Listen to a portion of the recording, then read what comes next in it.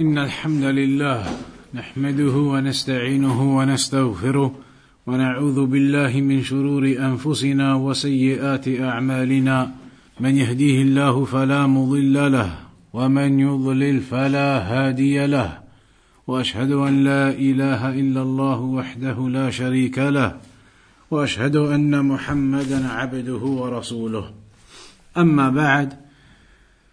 So this now, for the next few weeks, is going to be the class on the fiqh of Ramadan, going through the various rulings of Ramadan, what is permissible, what is not permissible, also in terms of the rulings of how Ramadan begins, the sighting of the moon, about suhoor, about iftar, about various things, rulings linked to Ramadan and fasting. So we begin firstly by defining what fasting is. The word in Arabic is sawm or siyam. You may have heard of those two words, sawm, siyam. They are the words to mean fasting in Arabic.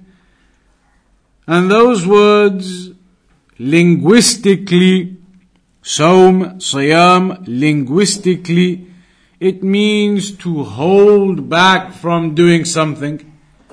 To hold back from doing something. So you could say that I am fasting in speech. If you are silent and refusing to talk. You could say I am fasting from walking. You refuse to get up and walk. You are fasting from walking, holding back from doing that. So when you refrain, you hold back, you stop yourself from doing something, then you are technically, linguistically fasting from that thing. You are doing sawm and siyam in terms of holding yourself back from something. And that is mentioned in the Quran regarding Maryam alayhi salam, where Allah said, إِنِّي نَظَرْتُ لِلرَّحْمَنِ صَوْمًا فَلَنْ أُكَلِّمَ الْيَوْمَ إِنْسِيًّا, that I have vowed to my Lord, to Ar-Rahman, a fast. So I will not speak to a person. So that was the fasting in speech. So linguistically, sawm and siyam mean to hold back from something, to stop yourself from doing something. Islamically speaking though, fasting has a more precise definition. Islamically, fasting is to hold back from everything that breaks your fast, eating, drinking, etc. To hold back from everything that breaks your fast with an intention to do so from the beginning of Fajr time up until Maghrib, sunset. That is the Islamic definition of fasting. To hold back from everything that will break your fast, eating, drinking, etc., with an intention from the Fajr time up until the Maghrib time. From the start of the Fajr, Tulu' al-Fajr, up until Maghrib. So if you break down that definition, it is to hold back from everything that will break your fast. Somebody who does not hold back from those things and goes and purposely does them, eating, drinking, etc., then he's obviously not fasting. Somebody holds back from all of those things, but without an intention. Somebody, for example, today has been busy, so busy all day, they haven't eaten a thing since before Fajr, since last night. So now, can we say that person has been fasting all day? Another hour or so and he'll have completed his fast for the day. No, because even though he's not done any of the things that break your fast, he hasn't got any intention to fast. So you gotta hold back from everything that's gonna break your fast with an intention from the beginning of Fajr to Maghrib. So somebody who holds back from everything with an intention from Fajr but then eats before Maghrib. So now he has not fasted. So you can see the definition, how it works in its parts. Somebody who holds back, a Muslim who holds back from all of that which breaks your fast with an intention from the beginning of Fajr up until sunset. That is the definition of fasting Islamically. It also does need to be understood that to hold back from everything that breaks your fast, the things that break your fast are two types: physical and non-physical.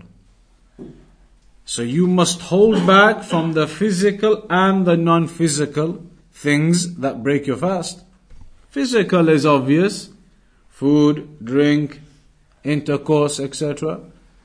Non-physical, what are the non-physical types of things that break your fast? What we're talking about there is all of the evil in behavior and speech. All of the evil in behavior and speech, in swearing, in lying, in backbiting, all of that type of thing breaks your fast. Not absolutely though. Your fast for the day will count. But the reward for the day, it will decrease and disappear. Sometimes you may have no reward left, barely at all. So the point is, a person holds back from everything that breaks his fast, whether actually completely breaking it or taking away all of the reward of it. You stay away from those things with an intention from the beginning of Fajr up until sunset. What is the ruling on fasting? The fasting of Ramadan is obligatory. Allah mentioned in the Quran, يا أيها الذين آمنوا كتب عليكم الصيام كما كتب على الذين من قبلكم لعلكم تتقون. That all you who believe, fasting has been prescribed upon you, just as it was prescribed upon those who came before you. So we know that fasting is therefore obligated upon us, and we know that fasting was obligated upon those who came before us, before the Ummah of Muhammad sallallahu alaihi wasallam, previous nations. It was obligated upon them to fast too. And what is the wisdom behind it? The wisdom behind fasting, behind this pillar of Islam, is as Allah told us in the Quran, لَعَلَّكُمْ تَتَّقُونَ, so that you may achieve piety, that you may achieve righteousness. That is the objective in fasting. Anybody who thinks that fasting, it is simply about not eating and not drinking and feeling hungry, if anybody thinks that's what fasting is, then they have not understood what fasting is. Fasting is not just stop eating, stop drinking and feel the hunger. Everybody or many people seem to associate fasting with just that. Just the fact that you can't eat, the fact that you can't drink, the fact that you'll feel hungry. That is all the majority of people seem to associate with fasting. And that is a mistake. If a person thinks that's what fasting is, they haven't understood what fasting is. The Salaf, they used to say, the easiest part of fasting, the easiest, simplest part of fasting is to stop eating and drinking. That's nothing. Stop eating, stop drinking for the day until Maghrib. They used to say that's the easiest, simplest part of fasting. That's nothing. So then what is the actual fasting? If the food and drink, leaving that is nothing, that's a simple thing on the side, easy to do. What is the reality and the difficulty of fasting, as the Salaf used to say? It is to leave the bad manners and the speech and the sins and your shortcomings and your wrongs. Leaving all of that is the difficulty. Stopping food and drink, that's easy. Don't eat, don't drink all day, open your fast at Maghrib, everybody manages that. But to stop your sins, to stop your wrongs, to stop your bad speech, your lying, your backbiting, your evil behavior, to stop those things, that's where the difficulty is. But that's what the point of fasting is. لَعَلَّكُمْ تَتَّقُونَ. Allah says the purpose, the wisdom behind fasting is that you may achieve piety. Piety isn't just feeling hunger, stop food and drink. Piety is leaving your sins and leaving your wrongs and leaving your bads and worshipping Allah subhanahu wa ta'ala properly. Obedience to Allah. That is the piety that you are aiming to achieve through Ramadan. So a person needs to have that mentality fixed up from the beginning. Anybody who thinks Ramadan is just the hunger, it is just no food and drink, and that is all a person associates and thinks about when they think about Ramadan, they haven't understood the reality and the purpose of Ramadan, and therefore they may not benefit from Ramadan as you are supposed to benefit from it. The person who realizes that stopping eating, stopping drinking, yes, that's a part of Ramadan, to experience that hunger, to see for yourself how weak a servant of Allah you are. A few hours without food, a few hours without drink, and your energy is gone. Also, you realize the blessings of Allah upon you compared to the people who are constantly feeling this hunger and this thirst throughout the year. So yes, that's a part of it. But لَعَلَّكُمْ تَتَّقُونَ, so that you may achieve piety, then it requires for you to understand Ramadan is about rectifying myself, stopping my sins and my wrongs and my evil behavior and speech. That is the core. Stopping the food and the drink, everybody's gonna do it. Even the people who don't pray, it comes to Ramadan, mashallah, they're fasting. They're not gonna eat no drink all day till Maghrib. Everybody can do that. But are they gonna stop swearing all day? They carry on. They're gonna stop the haram business they're doing? They're gonna carry on. Everything else carrying on, no food, no drink though. So a person needs to understand, it is not just no food, no drink. It is to stop your evils and to rectify yourself and to achieve piety and patience during the month of Ramadan, and that is the real objective behind it. And that's why it's a blessed time. Allah has chosen the month of Ramadan to be a blessed time. It is a blessed time for the Muslims, an opportunity for rectification, and that is the way a person needs to view Ramadan to really benefit from that month. If a person only views it as no food and drink and hunger, they come out at the end of it and their only attitude at the end will be that they are glad it's over. So then what has that person benefited from Ramadan? A person who comes out at the end of it and the only feeling they've got is a feeling of relief, that it's over and done and it's gone, alhamdulillah. And that's all they're thinking, then they haven't benefited, they haven't understood what they've just been doing for a month. All they ever wanted was to get it over and done with. Then they haven't got what Ramadan is supposed to give you. So a person needs to fix up that mentality and understand the wisdom behind Ramadan in the first place. So that is a brief introduction into Ramadan. We'll get into some of the rulings of Ramadan now. The first one is obviously, how do we determine the beginning of Ramadan? It's an issue, of course. You see a lot of debate amongst the Muslims and the mosques. When is Ramadan beginning? Can we use calculations or not? All of those types of issues, they come into it. So, with those issues, there is a hadith, or there are several ahadith that talk about this topic. One is the hadith of Ammar ibn Yasir, radiyallahu anhu, قال: من صام اليوم الذي يشك فيه فقد عصى أبا القاسم صلى الله عليه وسلم. In this hadith, he says that the Prophet ﷺ said, whoever fasts on the day of doubt, then he has disobeyed the Prophet ﷺ. Whoever fasts on the day of doubt has disobeyed the Prophet ﷺ. The question obviously is, what is the day of doubt? So anybody, what is known as the day of doubt? Clearly it's something linked to Ramadan. But what is it? What is the day of doubt? Because the hadith is telling us whoever fasts on the day of doubt has disobeyed the Prophet sallallahu alaihi wasallam. Last day of Sha'ban. Almost. When the people are uncertain whether Ramadan has begun or not. Okay. So, now we're in the month of Sha'ban. That's the Islamic month before Ramadan. And in this month, we know Islamically a month is only ever going to be either 30 or 29 days or the full month is 30 days. No such thing as 31 days Islamic months on the lunar calendar. So we know this month of Sha'ban is going to be either 29 or 30. As far as I can see for this year, the 29th of Sha'ban is going to end up Tuesday the 15th of May. I think that's how it's looking like.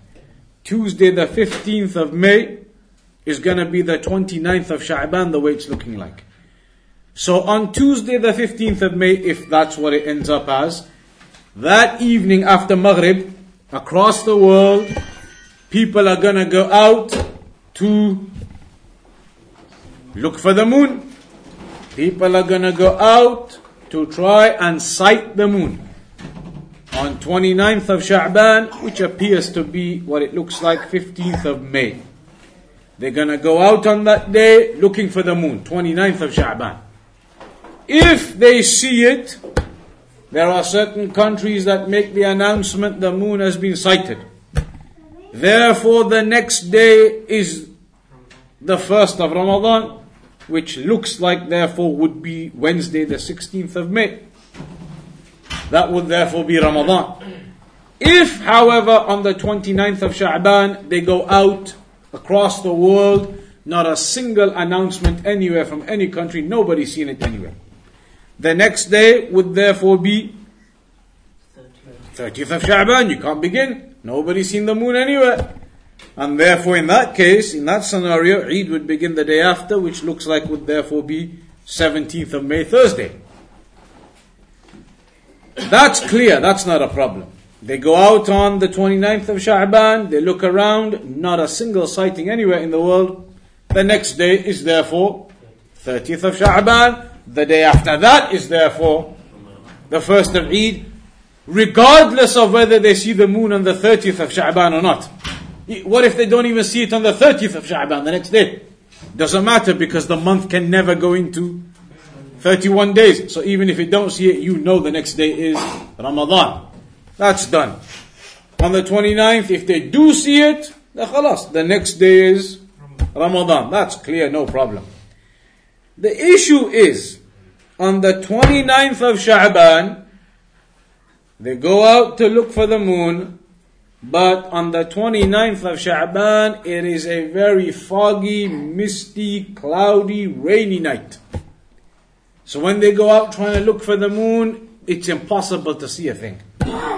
Maybe behind all of that cloud cover and mist and fog, the new moon is there. Maybe. Then again, maybe it's not. But you have no way of now knowing. Because of all of this fog and this cloud cover and the rain and whatever else, you can't tell if the new moon is there or not. So now the next day comes along, and potentially it could be the 1st of Ramadan, because last night the new moon may have been there, but you couldn't see because of all of the cloud cover and the fog and the mist. Or potentially the next day could just be 30th of Sha'ban, because despite all of the cloud cover, everything, there was nothing actually there. But how do you know which one is true? You don't. You don't. Therefore, in that scenario, the next day is known as the day of doubt. What's the scenario then? The scenario is if on the 29th of Sha'ban, due to certain factors obstructing the possibility of viewing, you are therefore unsure as to whether the moon is out or not. So therefore the next day is the day of doubt. If on the 29th day it's a clear night, you look everywhere, nothing to be seen, is the next day the day of doubt?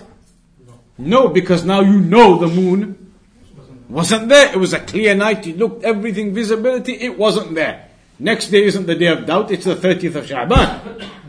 This is only a day of doubt if on the 29th you cannot tell. You're unsure because of cloud cover, rain, fog, mist, whatever. So then that next day now is the day of doubt. Maybe the moon was out last night, maybe it wasn't. We couldn't tell. What are you supposed to do that next day then? There's two options basically. You could either say, well, there's a possibility the moon was out last night. So to play it safe, we should just begin the first of Ramadan the next day, just in case the moon was out last night. Or you could say, well, at the end of the day, nobody sighted the moon. Regardless of why nobody sighted it, because of the fog and everything, bottom line, nobody sighted it. So we should just keep this next day as 30th of Sha'ban. Two possibilities of argument. Which one do you go with? Sha'ban? The hadith says that if you sight the moon, then This hadith, what does it say? What we just read. Don't fast. Whoever fasts on the day of doubt has opposed the Prophet ﷺ. That's why the majority of the scholars, they say in that scenario, if on the 29th no sighting is confirmed, but it's because there was such difficulty that night with making a sighting, so nobody's really sure if the moon was there or not. The ruling the majority of the scholars tell you is, based upon this narration, the next day you keep it as the 30th of Sha'ban. And there's going to be more proof coming up. Anybody who says, no, but what if it was there? I'm just going to start fasting just in case. Then that person, according to this narration, has opposed the way of the Sunnah. So the majority of the scholars in that scenario don't fast that next day. It is the 30th of Sha'ban. So that happens, and you don't fast the next day. So you consider it as the 30th of Sha'ban. Then you fast the day after that, and you fast and you fast and you fast. And next thing you know, on the 28th of Ramadan, that night the new moon comes out. Which therefore proves to you, on that night of doubt, the moon must have been there. Because the month can't be 28 days either. So that shows that first day, what you thought was the 30th, must have actually been the first of Ramadan. So are you sinful or you what? Not at all. You've implemented the Sunnah. We'll come to those rulings. Some of the scholars will say, therefore, you can add a day afterwards, because the next day you can't fast now. The moon has come out on the 28th, next day has to be Eid.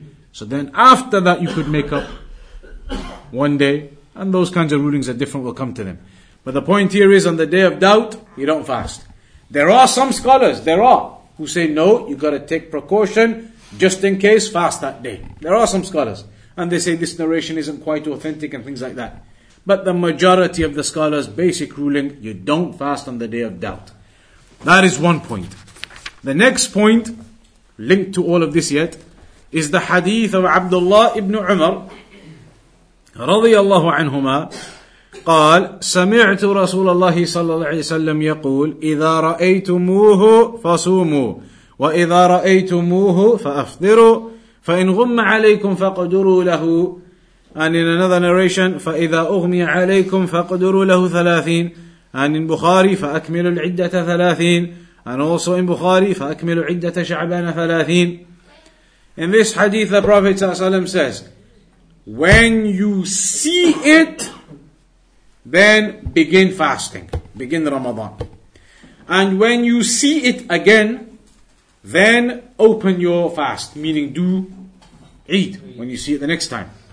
So when you see it, start fasting. When you see it again at the end, stop fasting.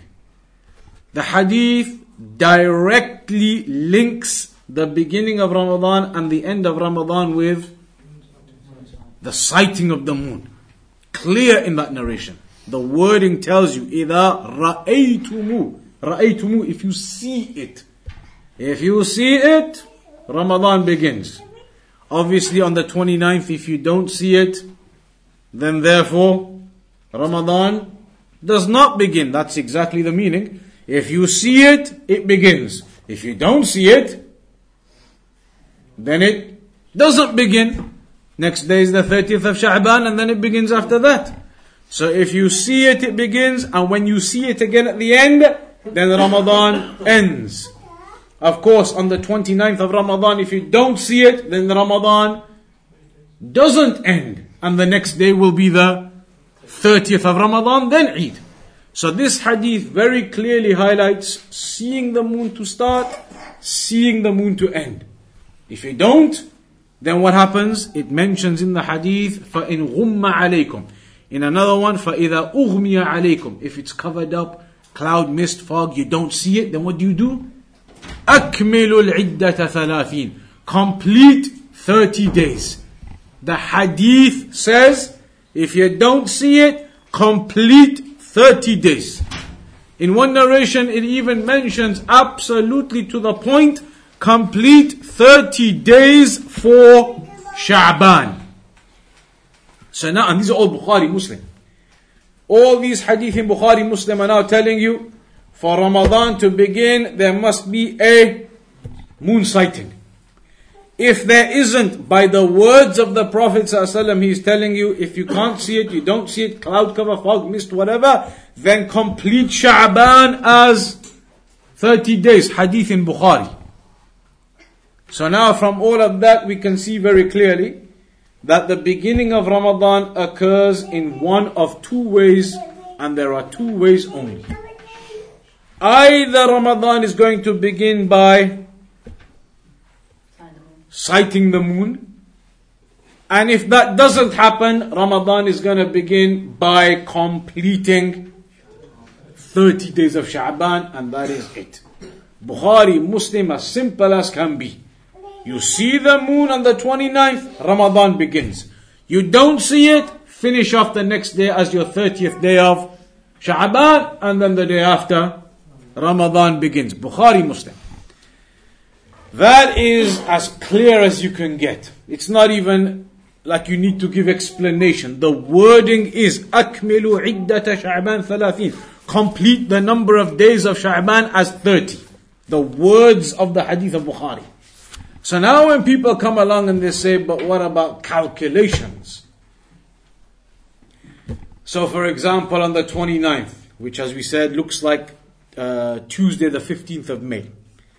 If on that night, the Met Office, the Google and everything else, it says the moon will be out tonight.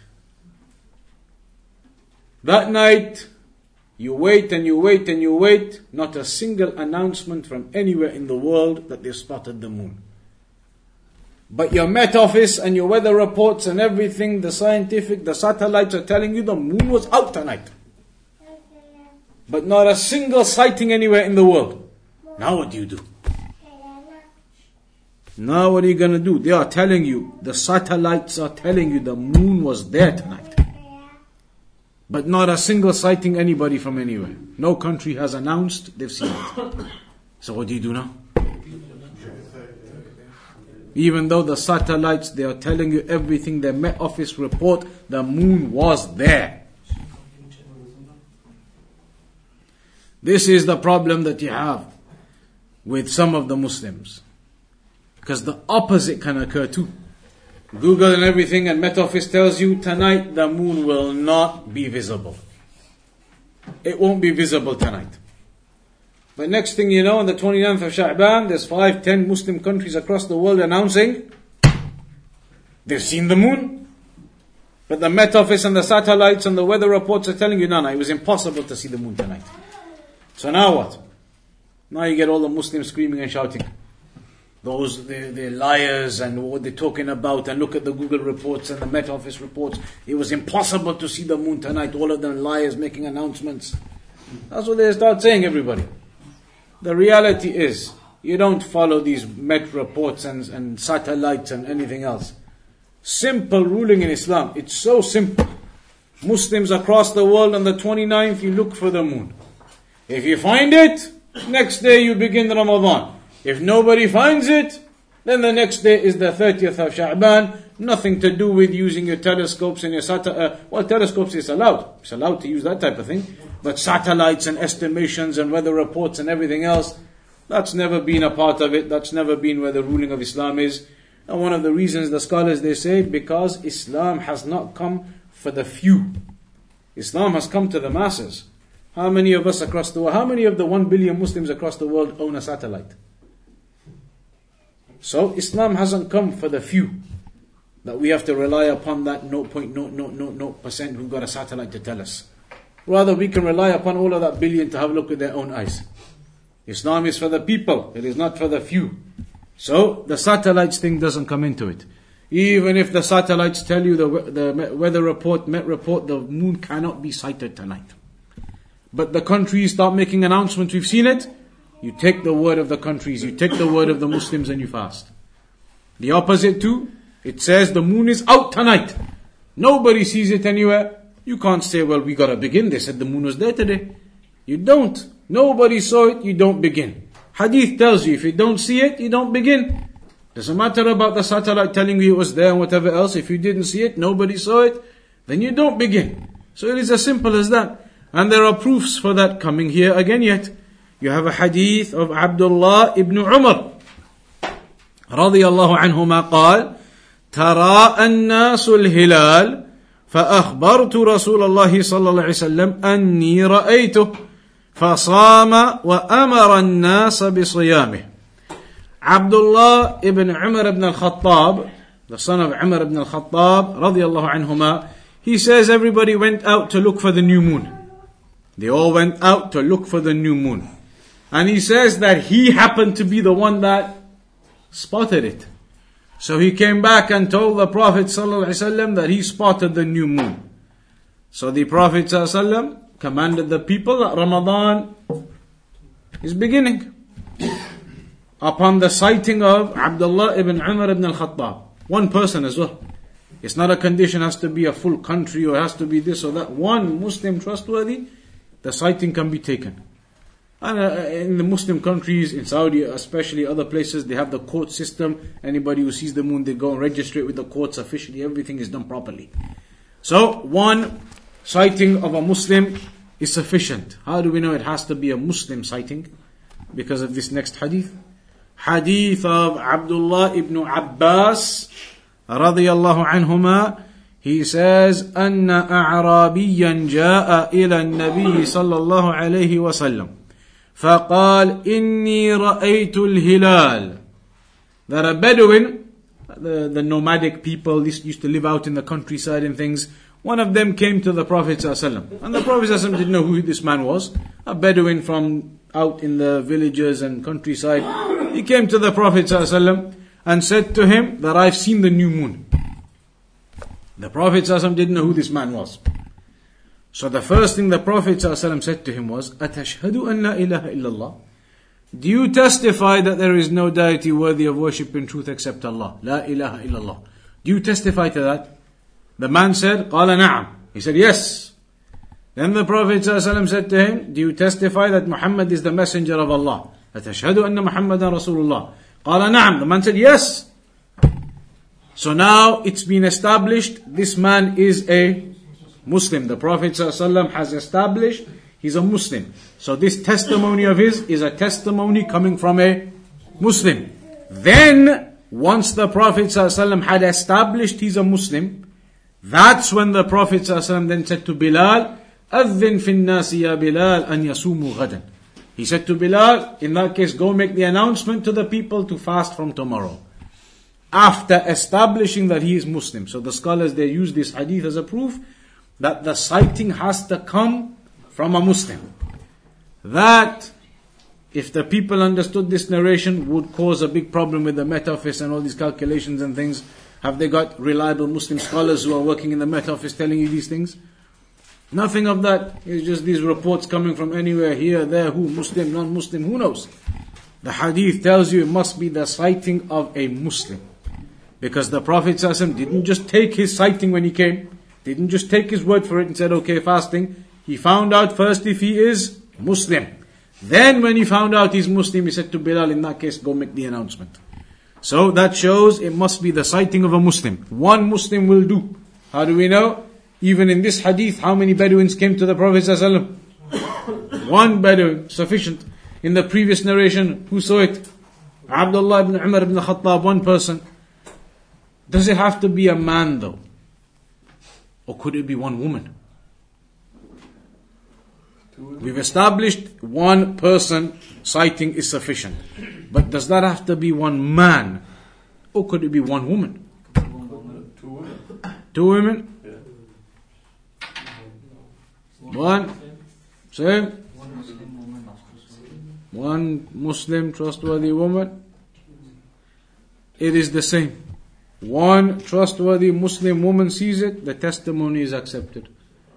One man or one woman. One man, woman, Muslim, a testimony can be taken. So that is regarding the issue of how Ramadan begins. The bottom line is there are only two ways the Sunnah Islam has taught us about how Ramadan begins. Either it's through seeing the new moon, or in the absence of that is through completing 30 days of Sha'ban. If all of the Muslims followed that, then none of these arguments and these debates would ever happen. Every year they always debate about but the calculation and the Met Office and the Moon Observatory and all these people. Some mosques in some cities, they even make agreements and contracts maybe at the beginning of Ramadan. Even now maybe they already made them. They already know what their Eid's going to be. True, some of them they do it. They've done it in the past. When they come together, they sit down, they look at the Met Office and everything and what they're saying. And when the Met Office is saying the moon's going to be out, 3 weeks before Eid, maybe even before Ramadan, they sit down, have the meeting and they decide, well look, the Met Office is saying June the 15th, the moon is going to be there. All the Met Office reports are saying, let's all just agree 15th. And they do it, sign papers, agree, everything, they do it. And maybe that will be wrong. These Met Office reports, are they 100%? Cannot be. Nobody has ilmul ghaib, knowledge of the unseen. This is an estimation. Just like when they give you weather reports, it's an estimation. They tell you today on the weather report it was going to be 23 degrees. You all get your accurate thermometers out, maybe it was 24. They estimated it's going to be 23 today. Tomorrow they're estimating to you it's going to be 26. Get your thermometers, the precise ones out, maybe it's 25.4. Not quite. They estimate. It's not like they have knowledge of the unseen. But the mosques, some of them, they come and do this. They sit down, they use these reports. Upon that, they make contracts and agree. And I remember a few years ago, in one of the cities, they did it.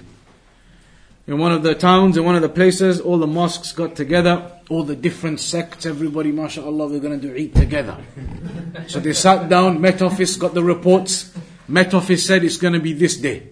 All of them agreed, khalas, this day. Let's all sign the contract on that day. That's what the Met Office is saying. The moon's going to come out that day. Ramadan's going to finish. Let's just agree, all of us, that day. Forget about what announcement the countries make. Whether they make the announcement, don't make the announcements. Forget all that. We're all going to be different days. Let's just agree on this Met report and do it on that day. They all signed. This was years ago, 10, 15 years ago, I remember once. They all signed. At the end, what happened? The Muslim countries made the announcements different to the Met Office. They saw the moon on different days to the Met Office. This is only an estimation. The moon was sighted. So when that happened, half of those mosques broke their contract and went with the sighting. Which is good in terms of going with the sunnah. But look, you don't make these contracts on these things like this. Some mosques you go 1 week before the end of Ramadan, they've announced Eid is going to be on this day. How can you? Impossible. You are doing something impossible. Because the sunnah tells you, look for the moon. You can only look for the moon on the 29th day. Before that, how are you making announcements? And some of the mosques, they even go so far, if it looks like it's going to be Friday or Saturday, they all decide on the committee, let's just fix it as Saturday. Make it easy for everybody. Don't have to, no work. They do this. This is true. They say it's not going to be a work day for everybody. Weekend, Saturday, good for the kids, everything. Let's just fix it on the Saturday. Absolutely, absolutely. This is not just me making it up. I've heard about all of these things happening. They fix these types of things. You'll be amazed. Of course, this is completely haram. There are some mosques, they pray their Jumu'ah at Dhuhr time on Saturday. Completely misguided. Happens. This is true in some places. Of course, these people are completely misguided. And they do their Jumu'ah prayer. They don't do it on Friday. Friday, everybody working, school, this, that, the other. Saturday at Dhuhr time, they don't pray Dhuhr 4 rak'at. They do khutbah and pray Jumu'ah Saturday at Dhuhr time. He said, look, make it easy for everybody. These things in some places across the world, they happen. So, these types of things are completely in opposition to the Sunnah. The very basic ruling is on the 29th of Sha'ban, which looks like, how it's looking like, it's going to be May the 15th on a Tuesday. So that day, after Maghrib, they're going to look for the moon. If they see it somewhere, announcements happen somewhere, then the next day can be Ramadan. Nobody makes any announcements, no Muslim country, then forget about what the report or whatever anybody is saying, there is no Ramadan the next day, it's the 30th of Sha'ban. Simple as that. So that is regarding how Ramadan begins. Then moving on to the next topic, we'll just do this next second topic. That was the first topic. The second topic we'll do today as well, short one, is the topic of intention in Ramadan. The intention of fasting. We have two hadith regarding the intention of fasting we're going to mention here. One of them is the hadith of Hafsa, al-Mu'mineen, the wife of the Prophet ﷺ. She says that the Prophet ﷺ said, "Man lam yubayyit as-siyama qabla al-fajr fala siyama lah." That whomsoever doesn't make the intention before Fajr for the next day, then otherwise his next day doesn't count as a fast. You must have made your intention for the next day before the end of suhoor time, before the end of Fajr, the beginning of Fajr. You must have made your intention during the night before the Fajr time of that day. Otherwise, no fast. But then we have this hadith of Aisha radiallahu anha, wife of the Prophet ﷺ. She says, دخل علي النبي صلى الله عليه وسلم ذات يوم فقال. She says, one day the Prophet ﷺ came home and he said, هل عندكم شيء? Have you got any food in the house? She said, لا. That no, they had absolutely no food in the house that day. So she said, no, there is absolutely no food in the house today. قال, so the Prophet ﷺ said, and remember this was in the middle of the day. The Prophet ﷺ had been out here somewhere. He comes home in the middle of the day, says to Aisha radiallahu anha, is there any food in the house? He wants to eat. She says, today absolutely we have nothing in the house. And that is how it used to be with the Prophet ﷺ sometimes. She said, we have nothing in the house. He said, إِذَنْ إِنِّي صَائِمٌ فَإِنِّي إِذَنْ صَائِمٌ. He said, in that case, I am going to just call it a fast for the day. I'm going to fast for the day in that case. What's happened with the intention? Did he have an intention, the Prophet ﷺ, from before Fajr to fast? Middle of the day he came home ﷺ, and he wanted to eat. Didn't have any intention to fast. When he discovered there's no food in the house anyway, and he hadn't eaten or drunk anything since before Fajr anyway, then he decided, well, in that case, I'll just carry on then. There's no food anyway. I haven't eaten or drunk anything since before Fajr anyway. I'll carry on and call it a fast for the day. So the intention was made in the middle of the day. So what does that show us about the intention? What is the ruling about making the intention for fasting? One hadith saying, gotta be before Fajr, otherwise it doesn't count. And the other one, the Prophet ﷺ himself made the intention in the middle of the day and called it a fast. Intention is different for voluntary and for obligatory. Absolutely. The two hadith are talking about the difference between obligatory fasting and nafil fasting. Obligatory fast like Ramadan, you have to make your intention before Fajr. Before Fajr you make your intention, I'm going to get up, suhoor, everything fasting tomorrow. You have that already before Fajr. Optional fasting, like tomorrow, like today now. Imagine today right now. Somebody in this room hasn't eaten or drunk or done any of the things that break your fast since Fajr this morning. Right now, that person could make an intention for fasting. There's 20 minutes left. and they'll get the reward for some fasting for the day. That would be allowed as an optional fast. So optional fasting, just anything outside of Ramadan, the optional fasts, in the middle of the day, if you haven't done anything of eating or drinking or those things, then you can just make the intention, let me just do it, a fast for the day. And you can do it. As long as you haven't done anything already that morning, which would normally break the fast. If you've already eaten in the morning, then you can't say, okay, let me fast for the rest of the day. That doesn't count as a day of fasting. You ate after sunrise, after Fajr. So as long as you haven't done anything since Fajr, then in the middle of the day, afternoon, whatever, you could decide, well, I have not done anything since Fajr anyway. Let me call it a fast, make an intention, I'll carry until Maghrib then eat. And you'll get reward for optional fasting. But the obligatory one has to be before Fajr. So now imagine somebody's got some days to make up from last year Ramadan.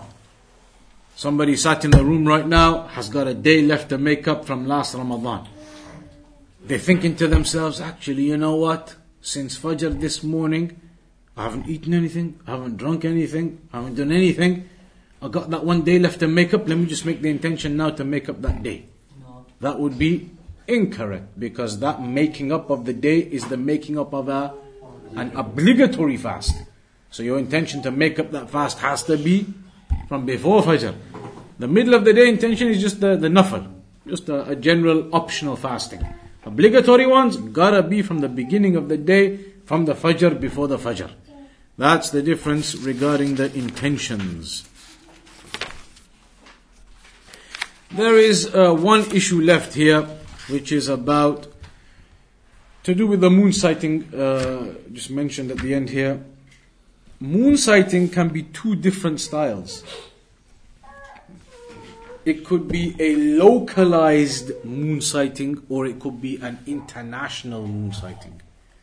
There is this issue.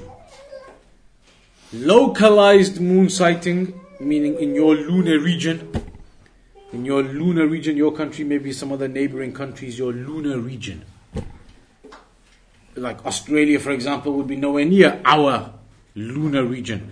Maybe on the 29th of Sha'ban, down in Australia, they see the moon, which is going to be several hours. Their Maghrib is going to be several hours before us. 8 hours, 9 hours, whatever it is, later, 10 hours later, our Maghrib comes in. We look and we don't see the moon. Possible. It is possible. Their Maghrib came in 10 hours ago on the 29th of Sha'ban, they spotted it. 10 hours later for us, we look around, we don't spot it. Could happen. Differences in those regions, lunar regions, could have differences. So now then, what do? Are you supposed to look with your sighting in your lunar region and go by that? Or do you go by the international lunar region? It's two opinions of the scholars. It is two different issues here. Many people, they will just go with the international sighting. Muslim countries make the announcements, start. Some people may say, no, we're going to stick to just our lunar region. Whatever happens in our lunar region, that's what we're going to follow. If in our lunar region, moon isn't sighted tonight, those countries in the east have sighted it, that's okay. But in our lunar region we didn't, we're going to carry on and then do Eid the day after that. Technically that's okay. It is. Some people claim to do that. Normally it ends up being like some of the Sufi groups, or they might call themselves Brailwi groups and things like that. They say, we follow Morocco. We only stick to Morocco. And that, you could say, they may say to you, that's our lunar region. Us, these countries here, Morocco, Tunisia, that's us close by. We'll stick to those moon sightings. Technically, yes, you can. If you are actually doing that. But the reality is, are they actually doing that? Because when half of the time Morocco and these countries end up doing it the same day as Saudi, then all of a sudden, the problem is that really they don't want to do it with the Wahhabis and everything as well. So now Morocco and everybody else is doing it the same day as Saudi and everybody else. Then you'll see them still going against even Morocco and stuff. So are they really following their lunar region? Not. If somebody was genuinely doing it, then you could make a case for it. That we're sticking to our lunar region. But most people, they have other political and whatever else objectives and all types of things. So it doesn't really work often with a lot of people. But that's something just to highlight anyway. time Maghrib today? Here. 20 minutes. In that case, we can do one more thing. Last thing we'll finish off on. This is the third topic. First topic was how does Ramadan begin? Second topic was regarding the intention. Third topic now is about the suhoor and iftar. A small topic about the suhoor and iftar. 4 hadith here. Hadith number 1 says that the Prophet ﷺ said of Sahal ibn Sa'id, لا يزال الناس بخير ما عجل الفطر. The people will remain upon goodness as long as they hasten with the iftar. They do the iftar early on time, meaning they don't delay the iftar. You know, some Muslims, that's what they do. The sunset time is like 9:12. 12 minutes past 9. But they'll say, no, wait, let it get to 20 past, then we'll open the fast. Just to make sure. Let it get a bit more darker. Give it another 10 minutes, then we'll open the fast. Make it sure. That's impermissible. And that's against the sunnah. The hadith here says the people will remain upon barakah, upon goodness, as long as you open your fasts on time, quickly on time. Don't delay. It's sunset time, open your fast. Because look, those people who say, let it get a bit more darker, give it 10 more minutes after sunset, then we'll open. After Ramadan, when it comes to Maghrib time, do they do that for the rest of the year? For the rest of the year, as soon as Maghrib time, khalas, do the adhan and let's pray. They don't say, no, wait 10 more minutes to make sure it's Maghrib. They know it's Maghrib time now, let's do the adhan and pray. But for Ramadan, because they want to make sure of the fast, because just in case, they want to put extra minutes on. And it's impermissible. It's against the sunnah. When it's Maghrib time, it's Maghrib time. You open your fast. That's what the sunnah says, the hadith says. The people will remain upon goodness as long as they open their fasts on time, hastily, not delaying it. Second hadith says, of Abu Hurairah, that Allah mentions in the hadith Qudsi, أَحَبُّ عِبَادِ إِلَيَّ أَعْجَلُهُمْ فِطْرًا. That Allah says the most beloved of my slaves are the ones who are the, it translates like the quickest ones in opening their fast. And it means the ones who open their fasts on time. They don't delay. That they are the beloved ones to Allah. They open their fasts on time. Because look, we've been told about fasting, it is from Fajr up until sunset. That's what you've been told. That's what fasting is. So do it exactly like that. At sunset, you open your fast. Going beyond that, it's not from the sunnah. The third hadith, or the third hadith, so that's the first 2 narrations. What do we learn from those first 2 narrations? At the iftar time, you are supposed to open on time. Don't delay and don't say any of this stuff about give it 10 more minutes, it still looks very light outside. Give it another 10 minutes, then we'll open it. That type of thing is not from the sunnah. It is against the sunnah. So you open your fast on time when it's sunset. The next narration tells you how to open your fast. إِذَا أَفْطَرَ أَحَدُكُمْ فَلْيُفْطِرْ عَلَى تَمْرٍ فَإِنْ لَمْ يَجِدْ فَلْيُفْطِرْ عَلَى مَاءٍ فَإِنَّهُ طَهُورٌ. In this hadith, the Prophet ﷺ says, when one of you opens his fast, then do it with dates. That's the sunnah. Do it with dates. And especially if you can get those, the moist type of dates. They get slightly moist and wet type of dates. If you can get those type of dates, even better. But open your fast on dates. If you cannot find dates, then open your fast with water. That is the sunnah. To open your fast, do it with dates and water. Dates first. If you can't find dates, then water. If you haven't got dates or water, then with whatever else. But the sunnah is to use dates in opening the fast, especially if you have the moist kind of dates. If you don't have the moist kind of dates, then the second category is the normal dry dates, but dates. If you haven't got any dates, then with water. That is the sunnah in opening the fast. Something else linked to that issue is that when you open your fast, you're not supposed to sit down for a big meal. When you open your fast, use your dates, your water, etc., some fruit and bits and bobs if you want. Then though, you go and pray. After the prayer, this is how the Prophet ﷺ used to do it. He used to open his fast with dates and water, then go pray Maghrib. Then if he felt hungry and he wanted to eat after the prayer, he would sit down and eat. That is the way of the sunnah. It's a mistake, you go to some mosques and they've got all the paper laid out and they've got the rice and everything and samosa and the whole thing is there. And then you're going to sit down for half an hour eating, then everybody gets up and prays. That's against the sunnah. Sunnah should be dates, water, open your fast, go and pray, then they can sit down and lay it out and relax and eat. No problem then. But you shouldn't lay it out and half an hour, 40 minutes eating, then go and pray. That is against the sunnah. The last narration here then of Anas ibn Malik, that the Prophet ﷺ said, تَصَحَّرُوا فَإِنَّ فِي السُّحُورِ بَرَكَةً. Have the suhoor because in it is barakah. Having the suhoor before Fajr, it is a sunnah. It's not wajib, meaning if you missed it even on purpose, your fast would still be valid. Even if you decided, I don't want to eat anything in suhoor today, you don't eat anything and you just fast like that, your fast counts, it's valid. But you've gone against the sunnah. You've gone against the sunnah by doing that. You should have something for suhoor. Even if, obviously at that time, 3 in the morning, maybe a person doesn't feel like eating anything. Even if that be the case, the scholars say have a sip of water. Have a date. Have something tiny. Even if it's just a few sips of water, then at least you've done a suhoor. And therefore you've got the barakah of it. You've implemented the sunnah and you've got the barakah of suhoor.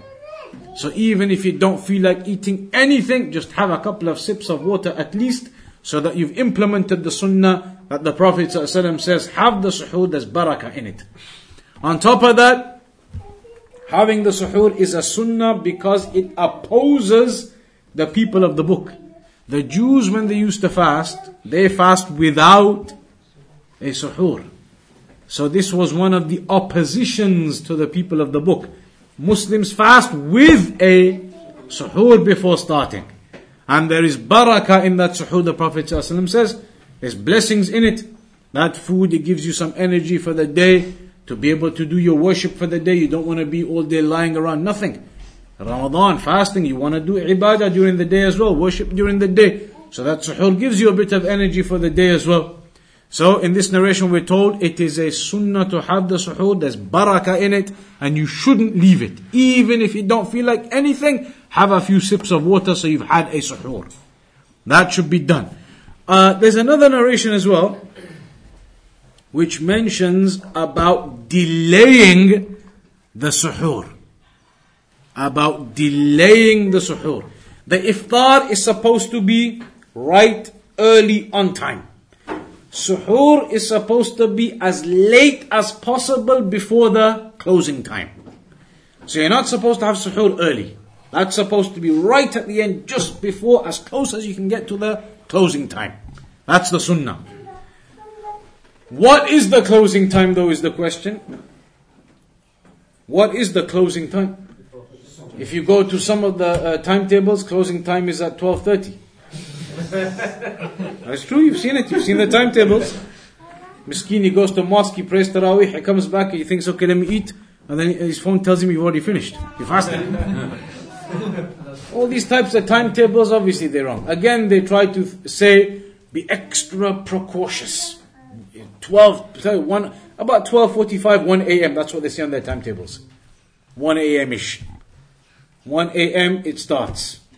And that doesn't start. No, for the rest of the year, when you look at their calendar, do they say Fajr time starts at 1 a.m.? No. As soon as Ramadan finishes, you look at the next month calendar, Fajr time 3:22 a.m. But in the Ramadan, one day before, Fajr time was 1 minute past 1. So how has this 2-hour Fajr changed?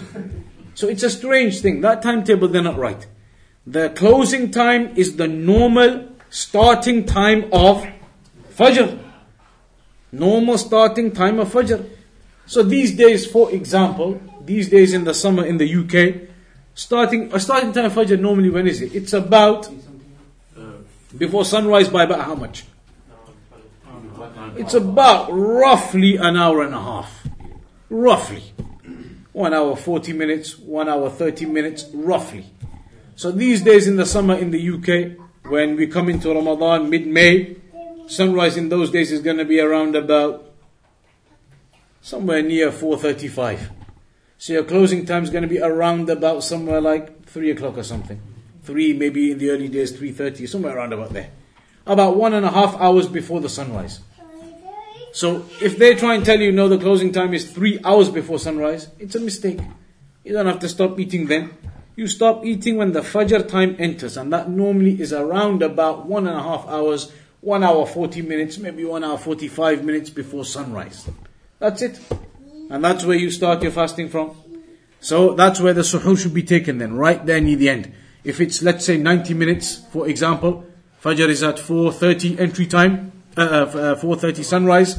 So then, for example, 90 minutes, closing time 3 a.m. So you should have your suhoor just before that. 2:45, whatever it is before that, have your food. So you finish up just near the time of the closing time.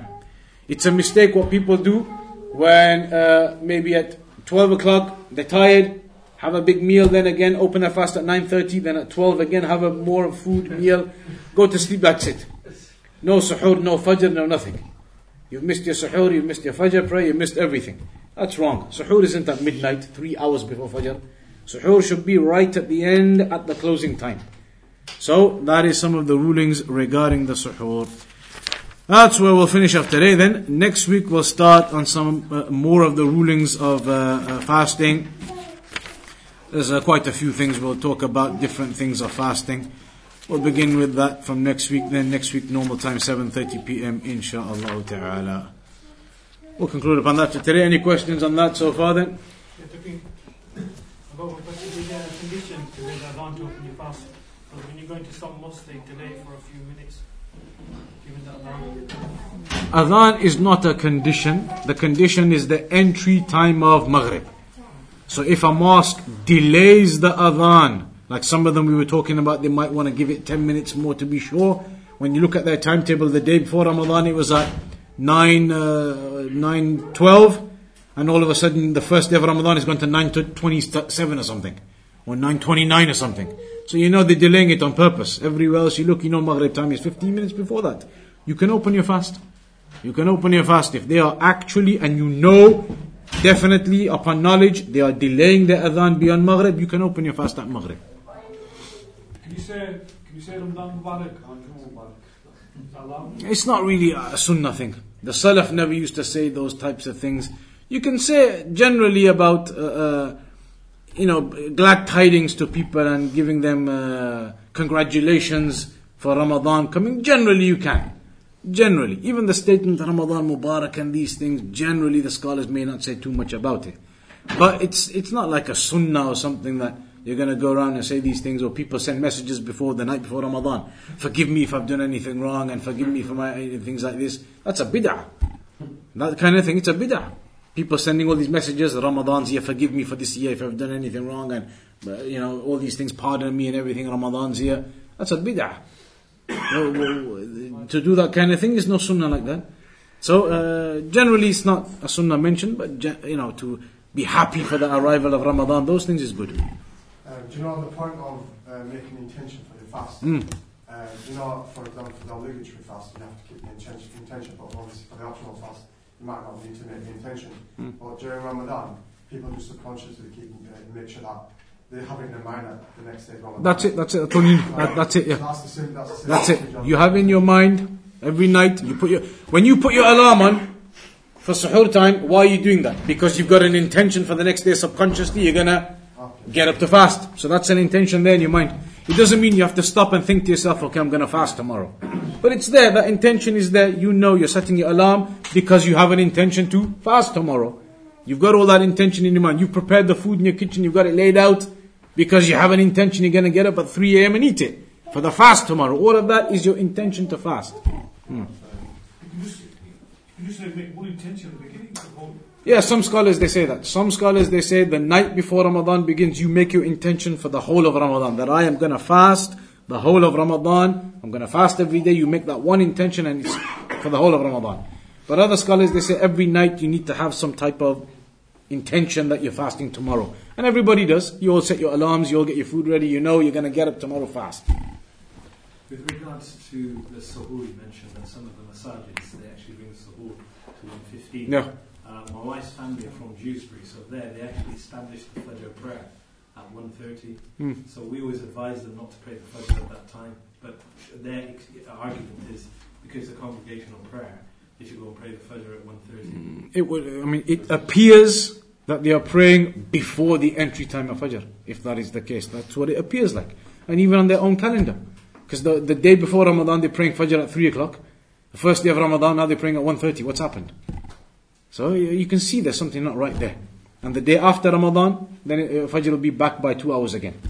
So that type of thing, you can see they are doing it out of precaution and things which is against the Sunnah. And you may be going out of the time of Fajr. So you shouldn't pray on that time. Delay it, pray it after, make a jama'ah in your home if you have to. Can a person fast if he misses, for example, he wakes up for Fajr and goes back to sleep? Would his fast be counted for that day? He wakes up for Fajr. He wakes up, his eyes open for Fajr, but he goes back to sleep. So he missed Fajr in the end. Yeah, just like missed Fajr that whole time. No, then obviously then when you get up, you pray your Fajr. And your fast counts for the day. But Your fast if counts. he purposely misses the Fajr, like If he purposely misses prayers, then some scholars, they've mentioned, if you're not praying, then what are you talking about fasting? Praying is which pillar of Islam? Praying, number 2. For Salah, Shahada, then Salah. Then after that is fasting. So which one's more important? Prayer. So it's strange, people, they don't pray, but when it comes to Ramadan every year they fast. Second pillar, you're missing the higher one, but you're doing the one which is afterwards. Some scholars, they say, if you're not praying, your fasting doesn't even count. It won't count. Some scholars, they say that. Alright, we'll leave it there. Next week we'll carry on, inshaAllah ta'ala. Wa sallallahu ala nabiyyina Muhammad wa ala alihi wa sahbihi ajma'in.